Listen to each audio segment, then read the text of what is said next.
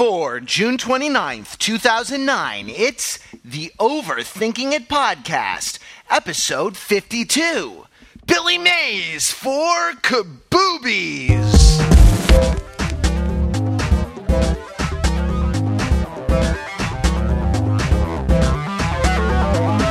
Welcome to the Overthinking It podcast, where we subject the popular culture to a level of scrutiny it probably doesn't deserve. I am your host, these last several podcasts, Mr. Matthew Rather, coming at you from beautiful, picturesque New Haven, where the two young families above me have apparently put their children to bed because the earthquake-like rattling of toddlers running to and fro on the second floor right above my head has quieted somewhat. Though, if you hear it tonight, I hope it will give you the kind of some much-needed texture and a sense of the three-dimensionality, really, that we podcast in. I am joined, as always, by a panel of overthinkers, including a woman.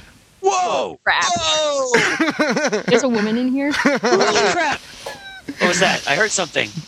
It's like a reverse Porky's. It's right? a girl! Where we're all in the shower together, you know, soaping each other up in a suggestive way, and there's a girl on the other side peeking through a hole into the high school locker room. Has anyone seen Porky's? I'm going to go out there on a limb and say Porky's is a bad movie. That's with Kim Cattrall in it, right? It does. It has Kim Cattrall in about 30 seconds of it. And they are some of the most entertaining 30 seconds. But let me tell you the joke, right? I'm going to, spoiler alert for Porky's. Kim Cattrall has sex in, like, the equipment room of the high school gym with a fellow coach. And she makes a lot of noise. And it's embarrassing to everyone who's in PE at the time. Genius. As far as college sex comedies go, it's not great. It's a high school sex comedy, and Oh, excuse me. Yeah, right. Anyway, sorry. I just hate to. I hate to, spoil classic works of American literature. All right, so. Unfortunately, we begin on a sad note with the panel. The question of the week: which celebrity death makes you the saddest? That is over the last several weeks, there have been a number of tragic celebrity deaths. Not that all celebrity deaths aren't tragic. I don't know. Is that redundant to say tragic celebrity deaths? Are there any celebrity deaths that are non-tragic? I don't know. Take that question up if you care to. Which of them has saddened you the most? Because we always like to start off with a bang. Mr. Peter Fenzel. Yo, yo, yo! Hey, Matt, how's it going? Well, it's pretty good now that the toddlers are not stampeding like elephants. Yeah, I'm going to say I'm very sad about Michael Jackson's passing.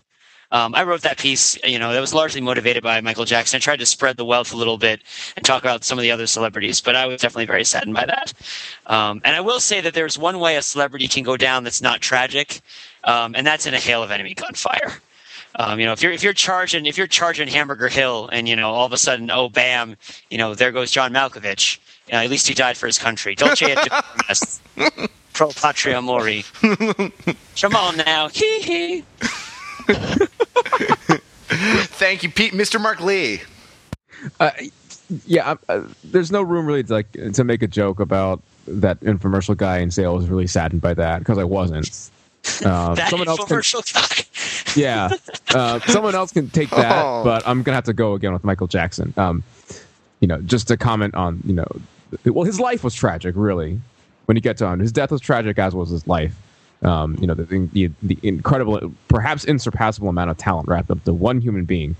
And to have that life end, that is a tragedy. No matter what. Well, you sure, and add to it a seriously poopy childhood. Yeah, that too. And childhoods are usually poopy. There's lots of poop in childhoods. Well, right, exactly. There's books about it, whole books that people just write about childhood pooping. You mean like Michael Jackson's biography? Oh, kapow. Boom. John Parrish. I recognize that laugh. It's Mr. John Parrish. Yo! Celebrity death. Okay. Celebrity death. Celebrity death, the fate of all men. It's the celebrity death match. A death match, if you will. I'm going to diverge from the prior trend and actually say Billy Mays is the one that's hit me the hardest. Just because, if you'll pardon me, I mean, Michael Jackson's death is certainly tragic, but to be honest, the only way I'd related to him was as a celebrity, as an artist and a performer. And I had sort of written him off as a performer starting about 1994 onward, because really after maybe Black or White at the latest, and really after Bad, I hadn't really valued much of what he'd done as an artist. So, I mean, he really peaked in the late 80s, so everything since then was kind of ignorable. Whereas Billy Mays, you really feel was at the peak, had not yet hit his stride.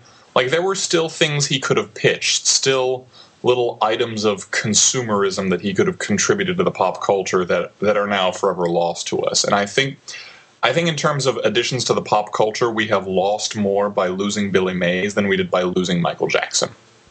Okay. Oh. Okay. Because we already had... That is to say, you're basing it off, in a way, off the opportunity cost. Yeah, exactly. I mean, Michael Jackson was never, between 2009 and 2019, going to beat Thriller, but Billy Mays could have beat OxyClean. Let me put it that way. Or Orange Glow, or what was it? Orange Glow? Or the putty, the instant hold putty. That was good stuff. Or that freaking ShamWow guy. He could have smacked him around a little bit. Given a little backhand. Yeah, there was such a brawl dueling there, like a clash of the Titans, and now we'll never see that. Oh, I'm sad. Yeah. Oh, and a nation mourns with you, Mr. Parrish. Shayna Malowski. Hello. Malowski. Whatever. We don't even know. Are you of my heritage, of my people, the Poles? Oh, yeah. Yeah? Do you like Wumpkies? Fighting Poles. Say that again, pierogies? Oh, right. Good point, John. I'm so used to going to you after Mark. John typed into the chat that M comes before P. I should have gone to Shayna before I went to Parrish. But I'm so used to... over-alphabetizing it. I'm so used to... And John is pissed off about it. God, you know what? Don't be such a dick in the chat room, man. You know? Shayna, yes. A lot of stuffed cabbage, yes, that we Poles eat. The Wumpkies. Like, my mother made some good Pechonica Wumpkie. No, see, I come from the Jewish Pole thing. I think we have different food than you do. Oh, sure. Well, no doubt. I don't know. And a different language. And the Holocaust that happened. Just pointing that out. I love how having a woman on the podcast has really kept us on the straight and narrow as far as not saying anything. Like our caller or writer-inner, Amy said, a woman would bring class to the podcast. So here I am. Here's the class. Celebrity death. I'm going to also say Billy Mays for a similar reason to John. I like Michael Jackson. I think his music adds a lot of energy to a bar mitzvah or bat mitzvah, for instance.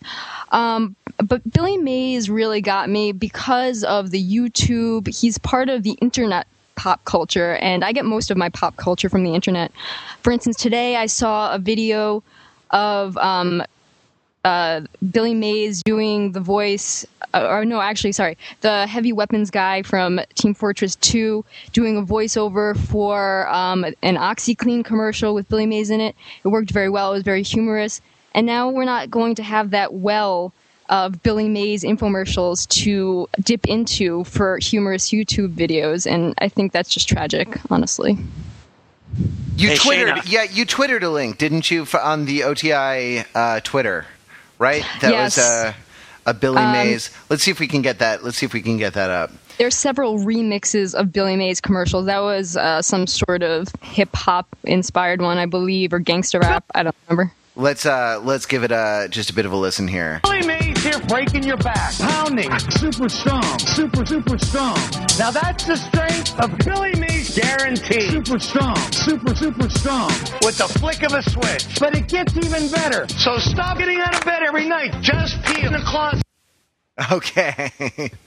Yes, Mr. Billy Mays, the late Mr. Billy Mays. Now, I'm going to stick up here for my boy Ed McMahon. He's going to be my pick. And, he was a thing, I think he was a rare thing in pop culture where he was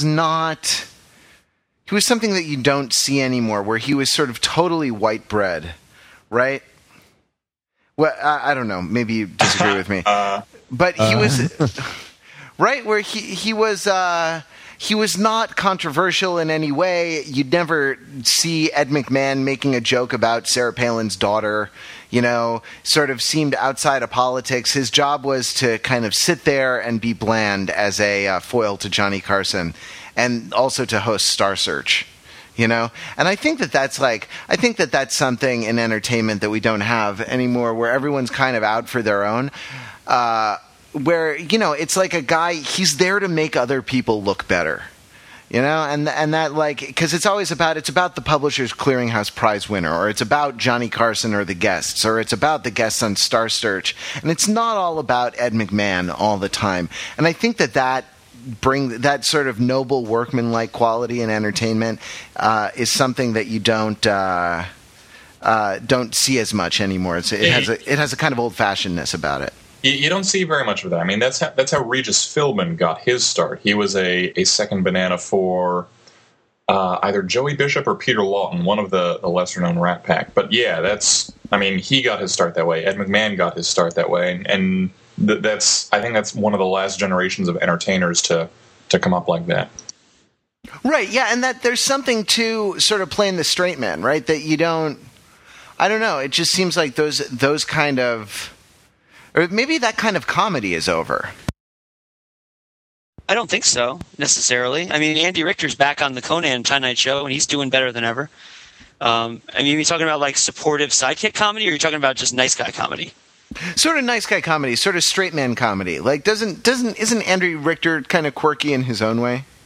Well, I mean, sure, it's all quirky, but Johnny Carson was quirky too in his own way. Well, right, but he was the star. Right. Yeah.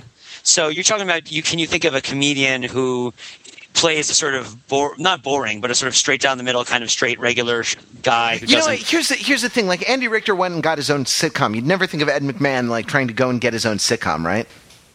I suppose, but I mean, the sitcom didn't really work out for Andy Richter all that well. What about Teller from Penn and Teller? That's a good, yeah. I mean, right?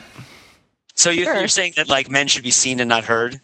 Is that only that one? I knew it was a mistake to get a woman on this podcast. Talks. I don't like the way this neighborhood's going to heck. They're starting to move in. Diarrhea. Class. I'm in class. Apparently you got class coming out your ass. That I do. Yes, and scene on the intro segment. Yeah. There. Yep. Good intro, guys. Oh, yeah, I can't say five. guys. I can't say guys anymore. Sorry. Good intro, overthinkers. To the overthinking mobile. All right, so I think Transformers probably shattered all box office records. Optimus Prime is the new Harry Potter or something like that this weekend. Did you confirm that at all? Is that at all true at all? I don't know. Okay, I'm not. You talk about Transformers. I'm gonna go look it up on Variety and maybe go get a. So Transformers are 201 million first 5 days. Second only to the Dark Knight's 5-day opening of 203 million. So it didn't quite hit a record. It didn't. You see, because there was this thing like, is it going to beat the Dark Knight's record? But no, I guess not. No. I don't know. Is the 5-day opening weekend cheap ipso facto? I'm not going to downplay Transformers' success at the box office. I mean, that was ridiculous.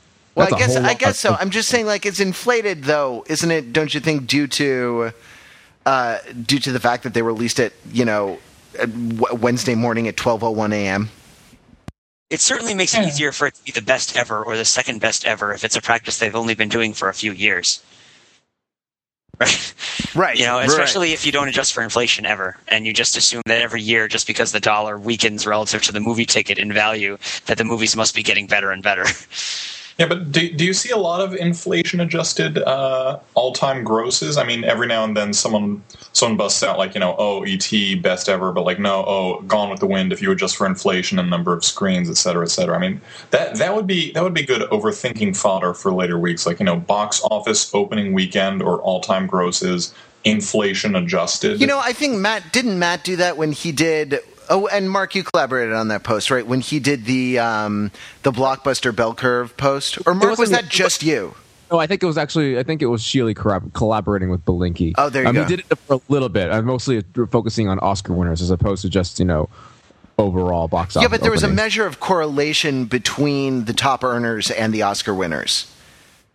It could be. I'd have to go back and look. I mean, the Oscar winners being the symbol for what the industry wants to reward, or what they want to be seen as rewarding, right? I think he was talking about the relevancy of the Oscars specifically as well, more than like the more abstract conflict between like the Academy of Motion Picture Arts and Sciences and their audience. Well, right. I mean, and that's a point that Chris Rock made, I think, brilliantly when he hosted the Oscars once. Mm-hmm. Right? I thought Chris Rock was great, but you could see how he sort of rankled some of the pleated tuxedo pants in that room or something. Do you rankle pants? Yeah. Well, I do. Well, that was when he went out to that theater in that black neighborhood and he asked them if any of them had seen any of the Oscar-nominated Best Picture movies, and all they'd seen was like White Chicks and Soul Plane. Right, which exactly. Is exactly, yeah. Yeah, are you here to see The Last Samurai? No, we're here to see Soul Plane. Which actually, I mean, honestly, I don't know. That might be... it's a better movie than The Last Samurai. Yeah, that's what I was about to say. In my kind of tortured way. In my, circumlocution. Anyhow, to get back to Transformers 2... Why would you want to do that? I know. I didn't know people were expecting this to do so well, because the critical reception was largely terrible. I mean, Roger Ebert was unheard of levels of savagery on it in his review. Well, who was it who wrote the tweet, whatever, of the first line of his review? Was that you, John?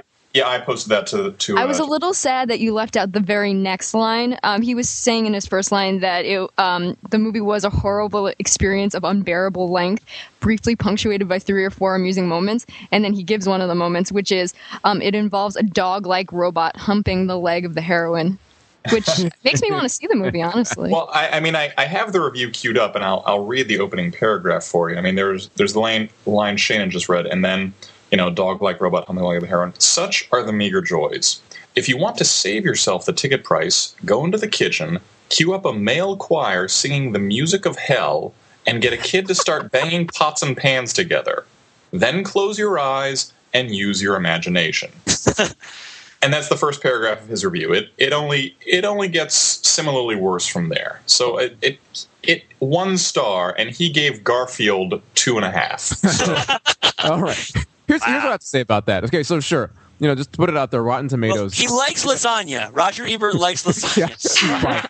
He's biased. He's pro-cat, anti-robot. I'll point out the Rotten Tomatoes score is what, 21%? 21%, which is pretty freaking low. Did you say that already? I was about to say that. I would say that critics were definitely kind of like licking their chops, waiting to get at this movie. Right, they had every reason to hate this and to go into it. They're ready to slam it. Right. So that being said, if you look at the buzz, and the best way, of course, to look at the buzz in this 21st century age of ours is to do a real time search on Twitter for Transformers. Yeah. And I'm paging through. The last time I looked at the first page of results on it, I think all but one, just tweet reaction for Transformers was positive. In other words, the buzz it's getting, whoever's deciding that they're going to go out and see it, that they're going to check their brain at the door and go and see this, is liking it, and that word is getting around. So if you're wondering why it's doing well in spite of critical reviews, I would say it's because of good buzz. Well, I guess it's pleasurable, but you don't necessarily respect it or yourself in the morning. No, I'm not saying I am respecting it. But you know what? People don't go and do the things that they are going to respect in the morning. They do the things that are pleasurable, and then they say the things that they're going to respect in the morning, right? I don't know, or maybe I've just been paying attention too much to all those the South Carolina guy who what did he do? He went to Argentina to go watch Transformers: Revenge of the Fallen, and then pretended like he was fair, and then turned pretended like he was like on a fishing trail. That guy is like that guy should make a whatever children's foundation Michael Jackson family sets up in his name. That guy should make a big donation. Yeah. For shifting the national conversation away from him. Mm-hmm. Also Iran. Yeah, the Ayatollah is really happy. Yeah, the Ayatollah is like thanking Michael Jackson. So I'm reading some of these reviews on Rotten Tomatoes, and like this is one of the good reviews. Any review of Transformers: Revenge of the Fallen needs be only one line long. If you like the first film, you'll like this one. And that's it? That's it, apparently. That's from the Sydney Morning Herald. This is from the Beaumont Journal. Sure, it could have been a little more critic-friendly, a little more intellectual, maybe even less silly. But Michael Bay is first and foremost an entertainer, and in my opinion, he once again gets the job done. Is that damning with faint praise? Yeah, that's almost a textbook example of. Yeah. Australia, another okay one from Sydney. Yeah, no, it's pretty much carnage here. Does anybody remember the A.O. Scott article he did a few years ago? Probably actually in reaction to the first Transformers movie, which is basically a collective head scratch on the behalf of fellow movie critics. Saying, we crap on these movies, and why do you people go out and shower them with your money? Why do you make it rain for Michael Bay? I don't think those were his words, but well, because Michael Bay is in the business of terror. Yes, he has a handful of sacks, and you'd better grab an umbrella, Mr. Scott. Yeah, and I think that A.O. Scott's kind of uptight and doesn't really understand why people like movies. But yeah, I mean, there's an immense audience for properties that get no critical respect whatsoever, and people are just starting to wake up to that. Like Slate had an article about a year ago about the immense popularity of Tyler Perry's movies, the Medea movies, like not just Diary of a Mad Black Woman, but like Medea Goes to Prison, Medea's Family Reunion, and Medea goes to jail. Medea goes to jail. Yes, thank you. Not prison, jail. I'm sorry. And these are immensely successful movies. Like they sell remarkably well. They bring back their cost and more, and yet no critics like them because they're remarkably out of touch with what the average black audience wants to see. Well, right, and that's actually something that's been talked about. I actually heard a podcast the other day with black sitcom writers who are like, yeah, no, Tyler Perry's great, but he's speaking to a specific demographic within the black community, not even to, as though there's this Hollywood fiction that the black community is like one, giant undifferentiated demographic, but that even within that minority audience within America, he's speaking to a minority demographic within that audience, which is brilliant in a way, because he didn't come up through the Hollywood system. He came up like selling DVDs off the back of his truck. He had these plays that he would tour around the country in theaters that someone like me has never been to. And would sell the DVDs off the outside at the merch booth. You're going to make me respect Tyler Perry? Very upsetting. Well, it's very easy. I mean, Tyler Perry's an interesting thing. Like, I'm really not into what he does, but he really did sort of build this. He's like the black Jonathan Colton, or Jonathan Colton is like. He's a lot bigger than Jonathan Colton. Yeah, but it's. He's like the black Mel Brooks. He built a ground. They should probably collaborate. Yeah, he built a. That would be great. built a grassroots following outside of the system. In other words, right? Yeah, and then and in a way, now the system has come to embrace him because he makes so much money. Yeah, I think that maybe one of the keys is if you think back to when movies were trying to rescue themselves from television and they had to reinvent themselves because they could no longer get by on the sort of cost benefit of offering entertainment as a commodity, and they came up with this model of creating pictures as events right? And so big releases, big opening weekends, somebody that everybody wants to go see and be a part of. Maybe one of the things that the critics don't get when they're trying to extrapolate from their reviews of the quality of a movie, whether people will go see it, is not whether people will see the movie, but whether people will participate in the event. Like, are people going to go to the party that is the release of Transformers? Like, do they want to be part of that? And, you know, maybe there's a lot of really good movies where you just don't want to be part of the event of going to go see it. And maybe there's a couple of, you know, raunchy parties that you want to go see that, you know, have some robots in it. Where you won't respect yourself in the morning. Yeah, but who goes to a party because they want to respect themselves in the morning? No, right. Yeah, you go to a party because you want to get some strange. You go to a party, you try to go experience celebration in the Carnivalesque in order to invert your social order and liberate yourself from the restrictions that keep you under stress. But then, right, Pete, there's a spate of marriages, you know, that follows any... Well, that's why people go to the movies, too. That's a huge joke. You say that, but it's true. Going to the movies is a marriage and fertility ritual, right? Because it's a key destination. And not just because the teenagers are doing it in the back row. And not just because, like, some sort of computer-generated facsimile of a woman named Megan Fox is in the. Well, that was a pretty cool little viral video of the computer-generated Megan Fox. But I mean, like, totally think about the movies that people will take other people to see on dates are not necessarily the movies they think are the best of the movies that they like. You know, right? I mean, there are a lot of people who saw Pixar's Up, for example, who liked it. When I went to go see it, almost everyone in the audience was in a couple. These are all people who would have seen the movie individually, no doubt, if they, based on the quality of the movie. But under those circumstances, the one who went to the theater on that day at that time, you know, if they did not have dates, they would not go, right? So wanting to be part of the party means more of an opportunity for being part of the party. You know, I think that has a huge effect on what movies do well financially, or even in terms of people, you know, liking them.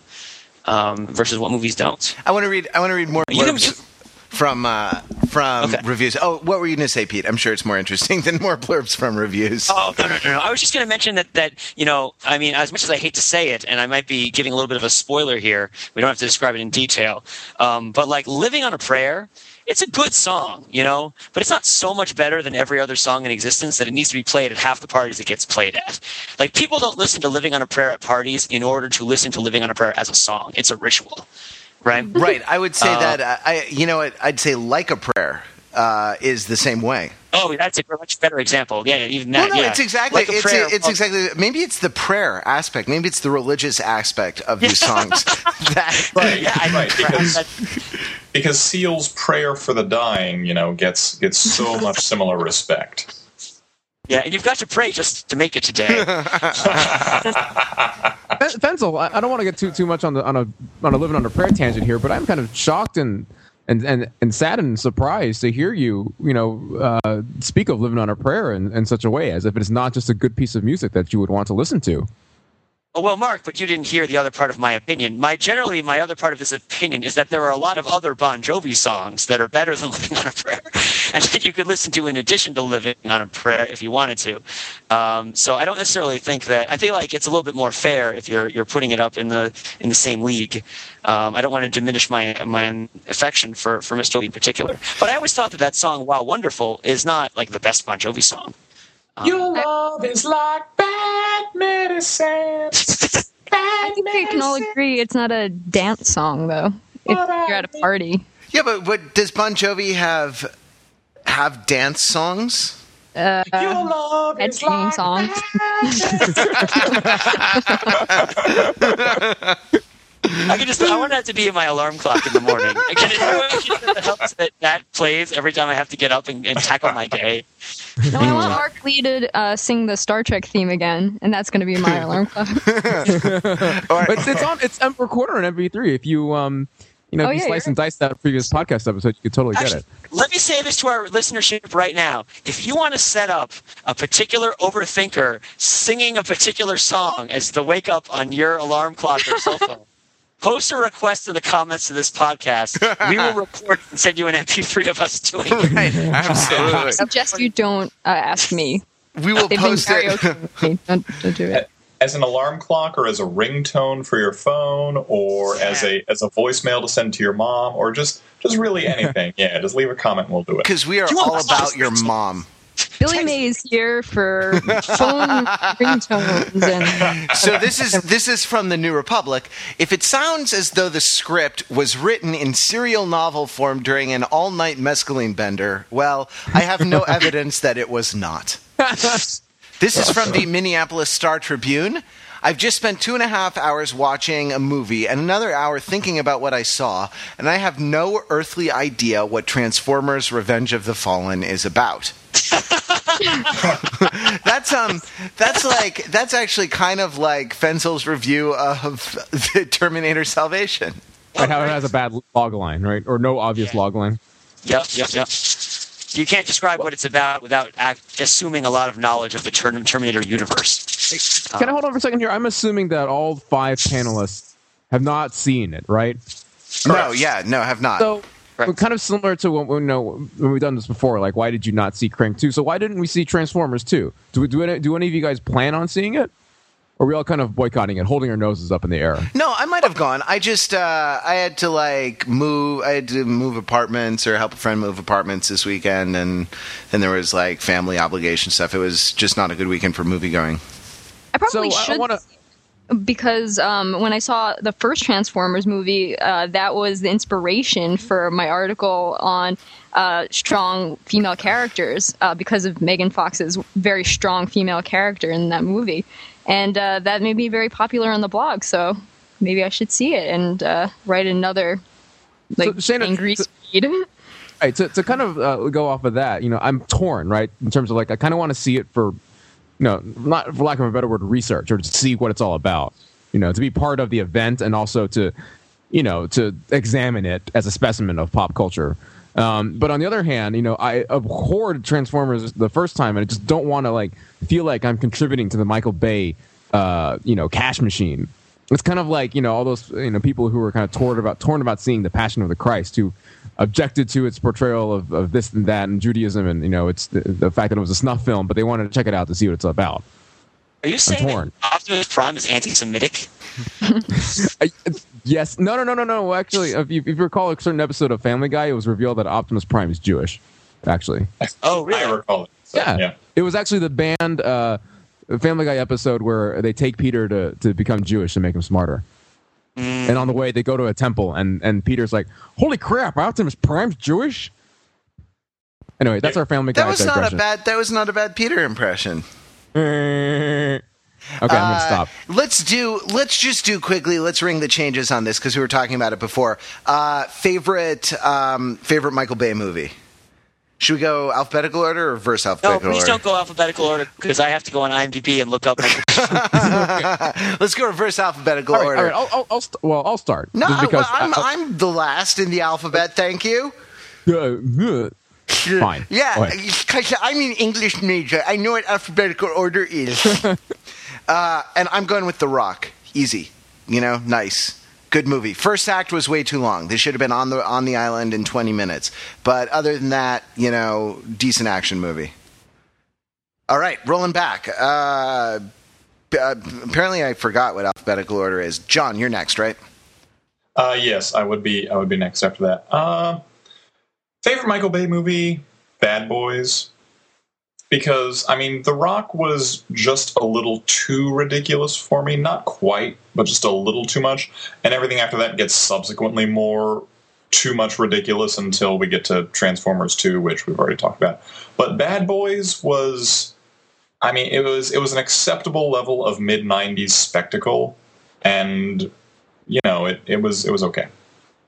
I really don't like Michael Bay. No one's going to choose Pearl Harbor 2, Hiroshima Nights. No, that won't happen. Shana, you're next, right?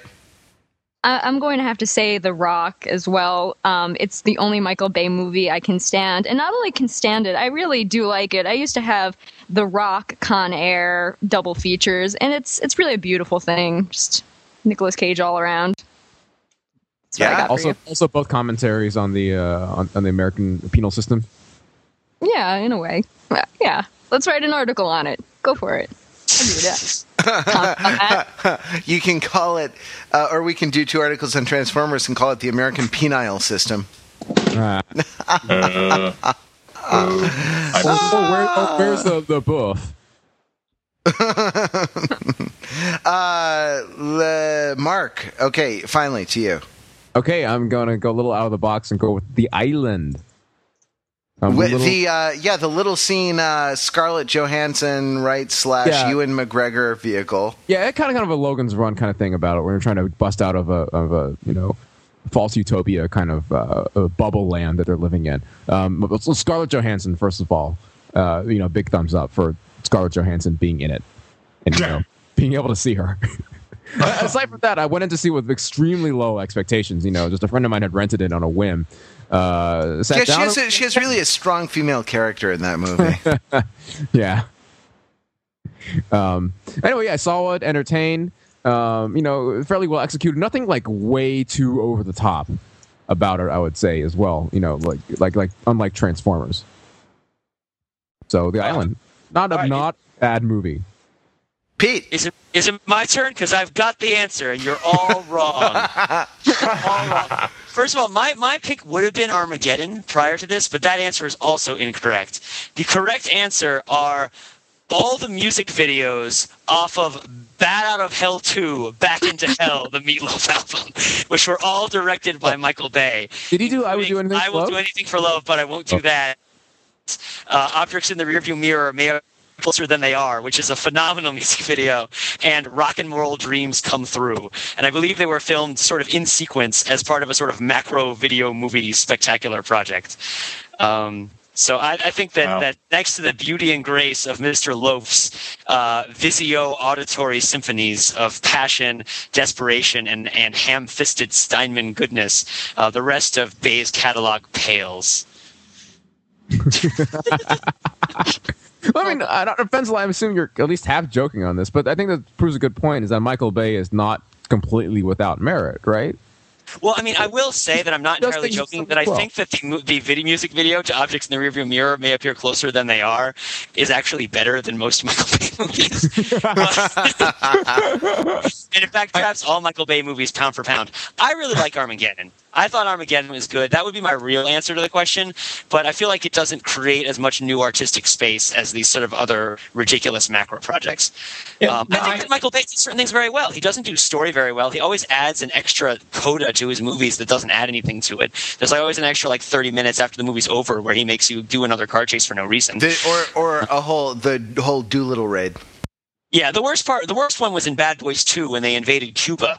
The movie is over, and then they're like, let's go invade Cuba. And it's like Will Smith at the Bay of Pigs. And it's like this bizarre car chase scene where he gets in a Humvee, and he drives down a hill covered in shanty towns and lean-tos. And it's like, I'm totally serious. Do you remember this scene? Yes. Where he's just plowing through corrugated tin roofs of these indigent Cubans. And it's he's got the bandana on, and he's Miami Police Department or something? And he's staging a two-man invasion of a communist country with Martin Lawrence. Yeah, but that was not... I mean, the thing that made me that even was not the most uncomfortable moment for me in Bad Boys 2. It was definitely the cadaver boobies. Bad Boys 2. That whole scene is ripped off of The Chase with Charlie Sheen and Christy Swanson. Can we coin a new phrase here? Kaboobies? Billy Mays here for kaboobies. And we have the title. There's the title. All right. Do we want to touch on celebrity deaths a little bit more at all? Anyone have anything they want to say about the phenomenon? Really? Just that everyone should be very afraid right now, because clearly someone is out there murdering celebrities, and they're on the hunt and they're thirsty for human blood. So if you're either a really sort of beloved icon of the 70s and 80s, or somebody who everybody kind of hates publicly but loves privately and loves their work, I would be scared for your life right now. So if you're like Mike Tyson, they got to Mike Tyson. They didn't get to him directly, but they went through his family. So you got to be careful out there, man. They're getting you. Yeah, Muhammad Ali could be next. Is he still alive? Yeah, Muhammad Ali's totally alive, as is his daughter. For now. Oh, dude. We're getting really into uncomfortable territory here. And I'm usually the guy saying full speed ahead into the bad place. I meant that entirely jokingly because obviously Muhammad Ali's daughter could kick my ass if I came at her, so she has nothing to fear from me. I thought you were a black belt in jiu-jitsu or something. Yeah, no, irrelevant. Yeah, Muhammad Ali's daughter, professional boxer, she could kill me. Yeah, not a problem.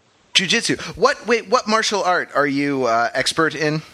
Not to get too much of my personal life, but yeah, I study and teach jiu-jitsu. Oh, there you go. Oh, and you teach it. You give back to the community that's given so much to you. Indeed. Well, that's still Muhammad Ali's daughter. Dude, seriously, nothing going. I am so much inferior to her. She has nothing to fear from me. So who would win in a 2-event biathlon of street fighting and freestyle vocalization and verbal and singing art between Muhammad Ali's daughter and Tatiana Ali? Like, if there's one event that's singing and one event that's punching, now the singing comes first, because if you're singing second is not fair. But I guess you can then try to sing the other person. Punch! Yeah, you could sing so that the other person doesn't want to fight you, but you can't punch them so that they can't sing. Or maybe you can pick which one you want to do first. And it's a strategic thing. It's like a game tree, which just ends with Tatiana Ali getting punched in the face, which would make a great YouTube video. And that's why it comes full circle with Billy Mays. Dude, no one punch Tatiana Ali in the face. I don't really dislike Tatiana. I'm just saying. I think it's unfortunate that our celebrity death match has become a discussion of celebrity death matches. Hey, we just lost Mark. Well, we'll get him back. Is it just me, or is long-form improv very boring to everyone but the people who are in it? Yeah. Why are you saying this? What is this? What is this in relevance to? I saw a Herald group that was not a super good Herald group, I admit, in Connecticut Friday night, and I just thought, like, well, they're having a great time, but everyone else in the theater is kind of out in the cold here. Well, Matt, this weekend was the weekend of the Twin Cities Improv Festival and the Providence Improv Festival. So many of the improvisers, especially in New England, were not in their home turf. So if you saw somebody in New England improviser like less than 2 hours away from Providence who wasn't headed to Providence to perform, like they either are really good or probably really bad. I don't know. That's my guess on it anyway. Got it. Okay, fair point. But also, bad improv is awful, and good improv is funny, but not repeatable sometimes, right?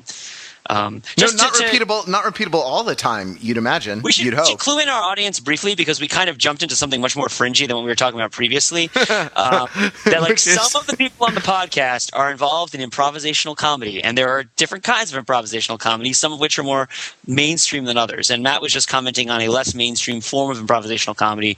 Long-form comedy, it's sort of a big umbrella, covers a lot of different kinds of artsy, dramatic performances, but they're funny, and there's ways of doing it. I'll talk to anybody at length about this at any time, but now's not the time or place for me to really delve into it. But I don't know. I'll step aside if someone else wants to jump in. Will your conversation be structured or unstructured? It depends. Can I get a suggestion from the podcast? Proctologist. No, we're not going to take that one. Spatula. Penis. Flatula. Penis.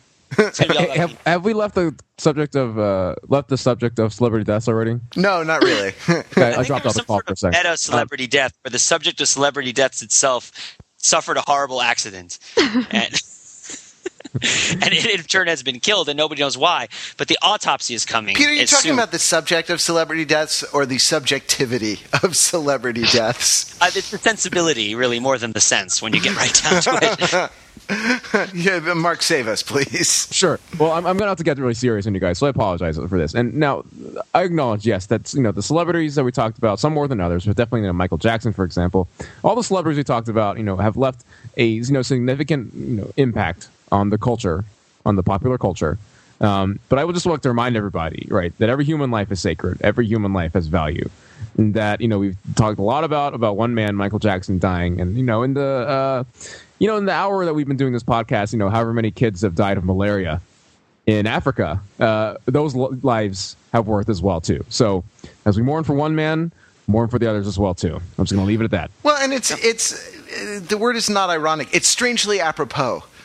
I had a friend when I was a high school English teacher briefly. I had another high school English teacher friend who used to play a game called Ironic, Unfortunate, or Strangely Apropos.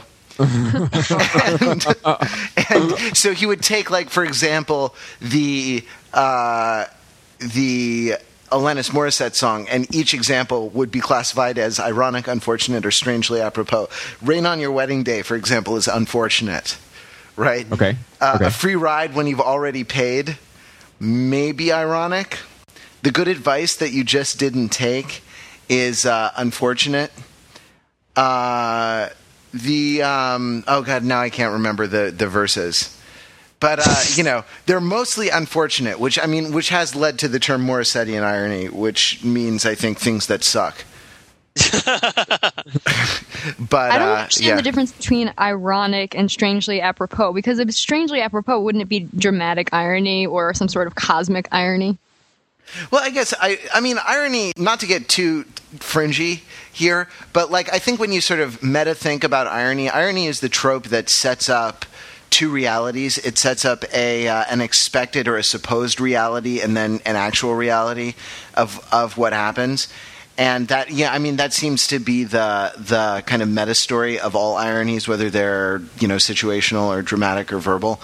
Like, for example, sarcasm sets up a split between what a statement purports to mean and what it actually means. Robert Frost had a word for this, by the way. It was ulteriority. Whatever. Yeah. No, that was me being sarcastic. No, let me be sarcastic. Whatever. I don't know how to be sarcastic anymore. Matt, that's fascinating. The problem with having a woman on the podcast is they do the thing that all women do when I start talking to them, which is promptly lose interest. Badness. And right, and so strangely apropos is more, I think, speaks more to a sense of weird cosmic justice than weird cosmic irony. Mm. I guess. Yeah. I mean, it depends. A lot of it depends on whether a lot of it depends on what your expectations are for how your metaphysics works and how you think the universe is constructed. Right. It's not. It's really sort of like, instead of something being ironic, it's like, hey, that's what you wouldn't expect. It's hey, in a weird way, that is exactly what you would expect. Yeah. I think that would be strangely apropos, I guess. Okay.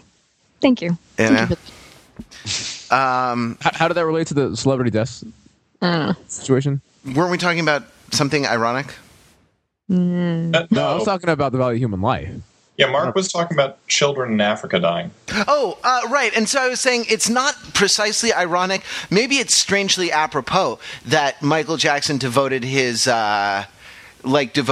philanthropic works, such as it was, to bettering the lot of children around the world.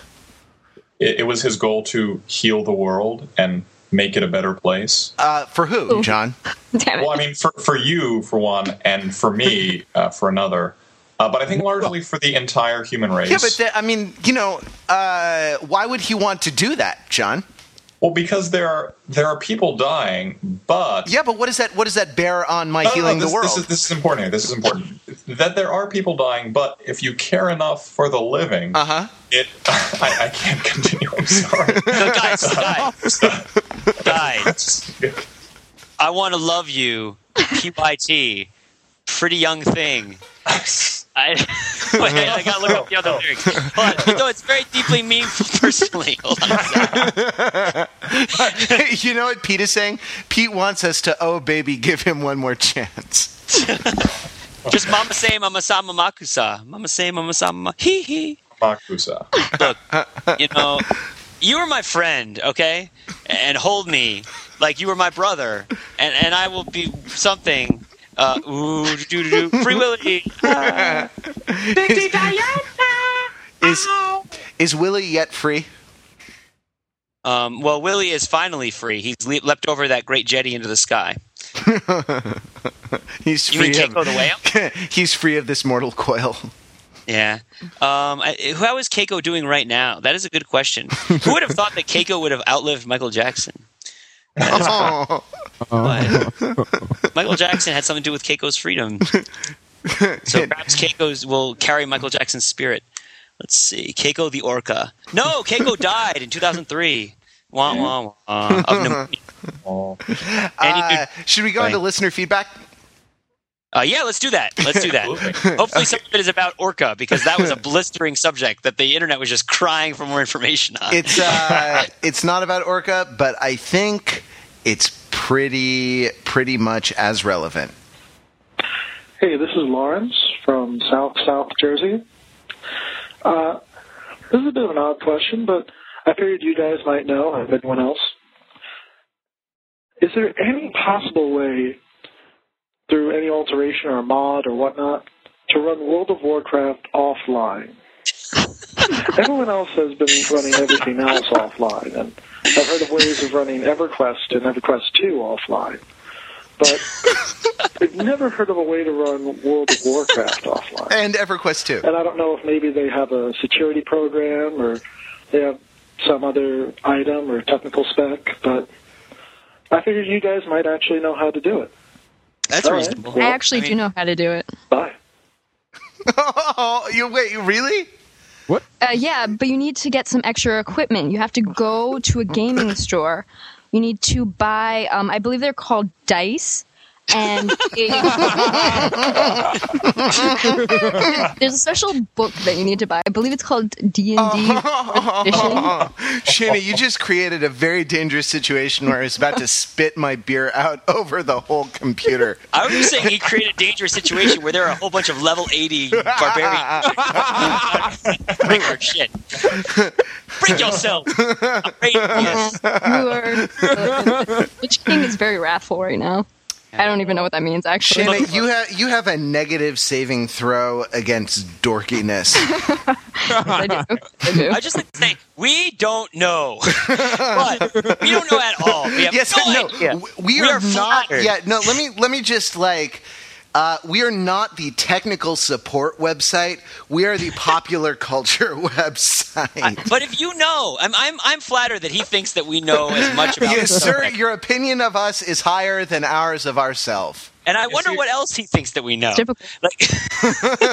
Seriously, that his first reaction to this question would not be to use Google, or even if he's used Google, having exhausted Google, to then be, all right, the next easiest solution will be to call these people I've never met. Yeah, no, find a like a gaming forum or something, and you know, like this collection of 5 to half a dozen strangers. Call them and ask them, or the internet that they have access to, because we have access to a higher level internet, far beyond the common internets you people know.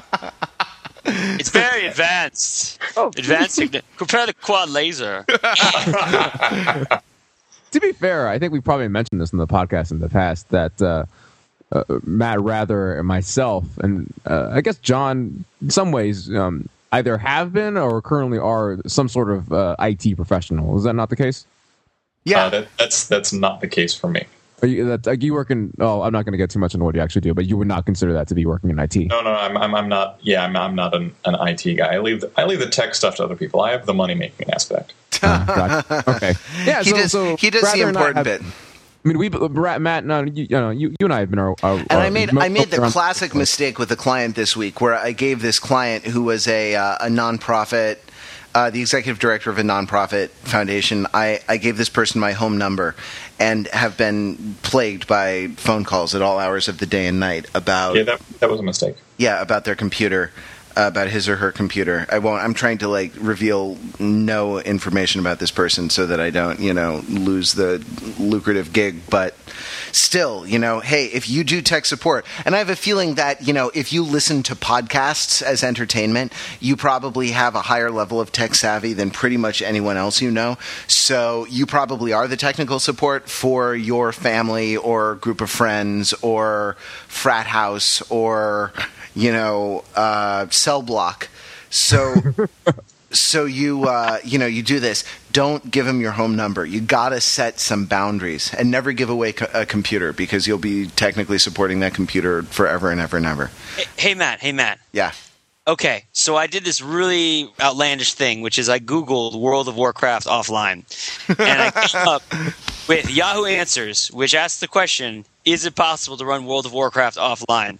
And the answer that's gotten the most votes, by which I mean 2 from a year ago, is that you can play on private servers, which are probably illegal, and you pretty much have to make them yourself. But other than that, you can't do it. So, like, I think that it's like not, as far as I know, and as far as my first Google hit knows, which is ironically enough. Now, wait, is the fact that my first Google hit a Yahoo website, is that ironic, strangely apropos, or what was the other tragic? Or tragic? Probably tragic. Yahoo Answers is always kind of tragic.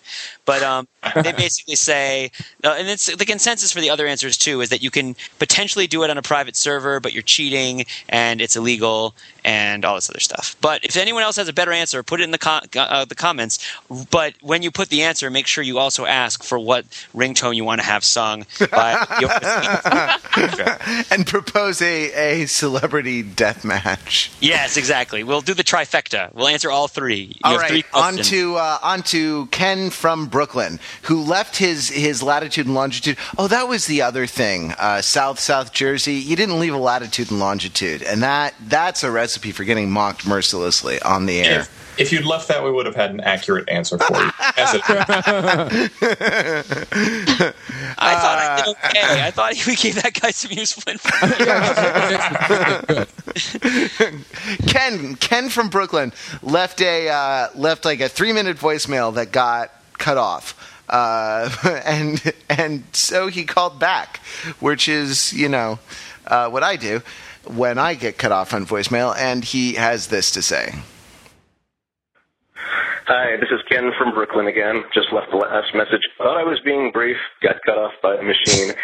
Should tell me something. Anyway, it doesn't matter. My point was basically made by the time I stumbled my way to getting cut off.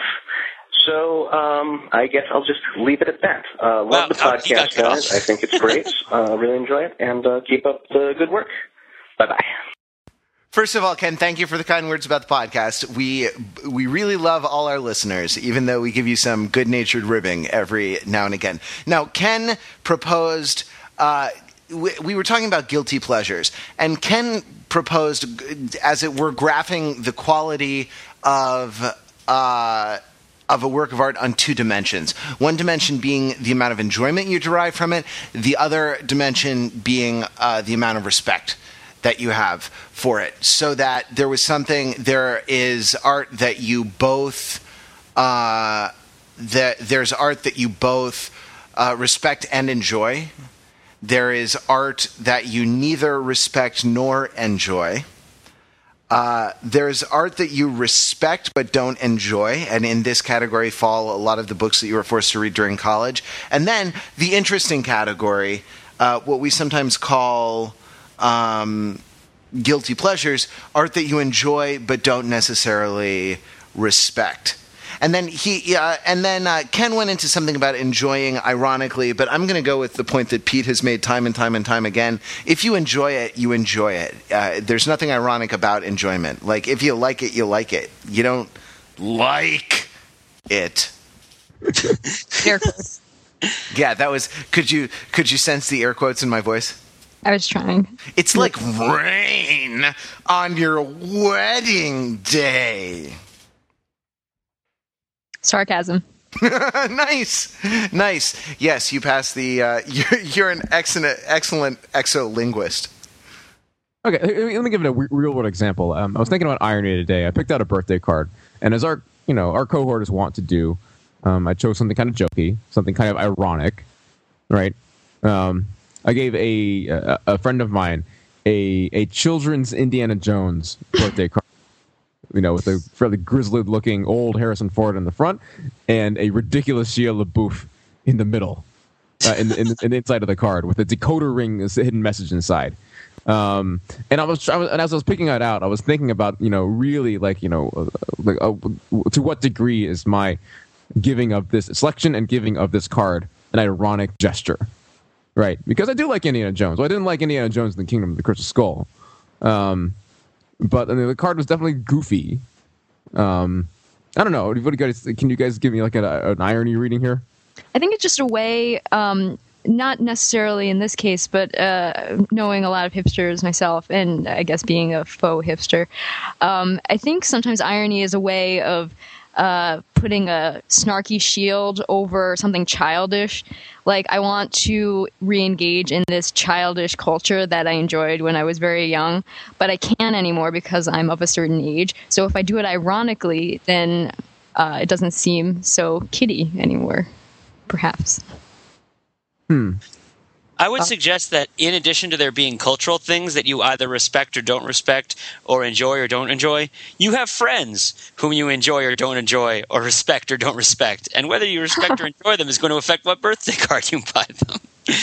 No. I think that if you like Crystal Skull better, that birthday card wouldn't have been funny. That's interesting to think about, like, or what you think of yourself. Like, I feel like I'm respected but not enjoyed. Oh, wow.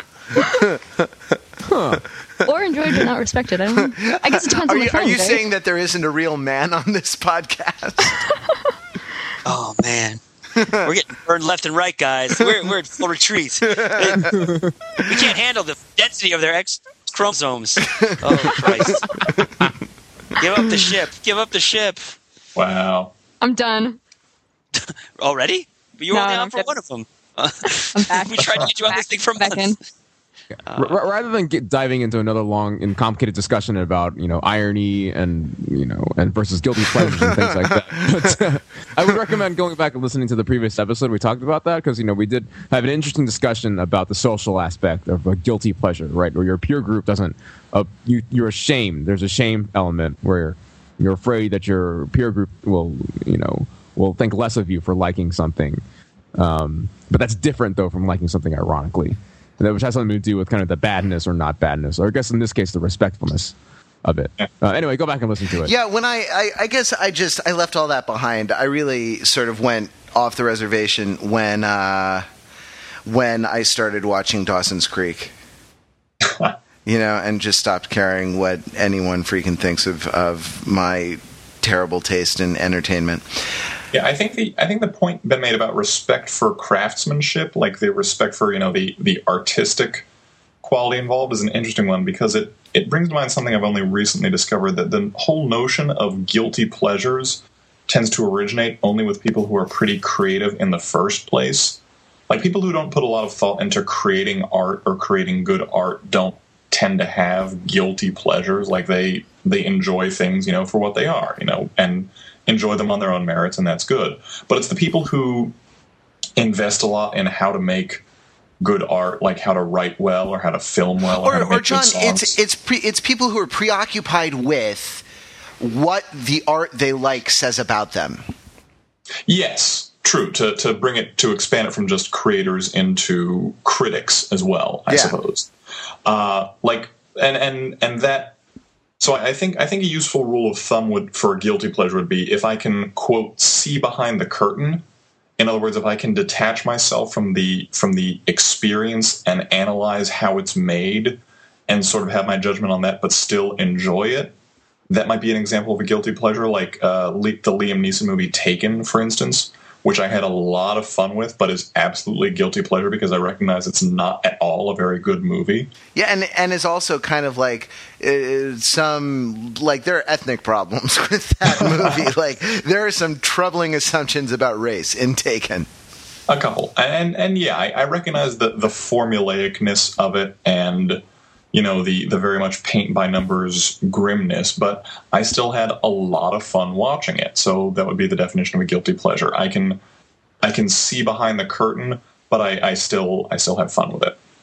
Well, yeah, but you don't sound particularly guilty. It's like. Well, yeah, I did just admit it on the podcast. Yeah, it's like billions of listeners. You said you thought it was fun, but not good.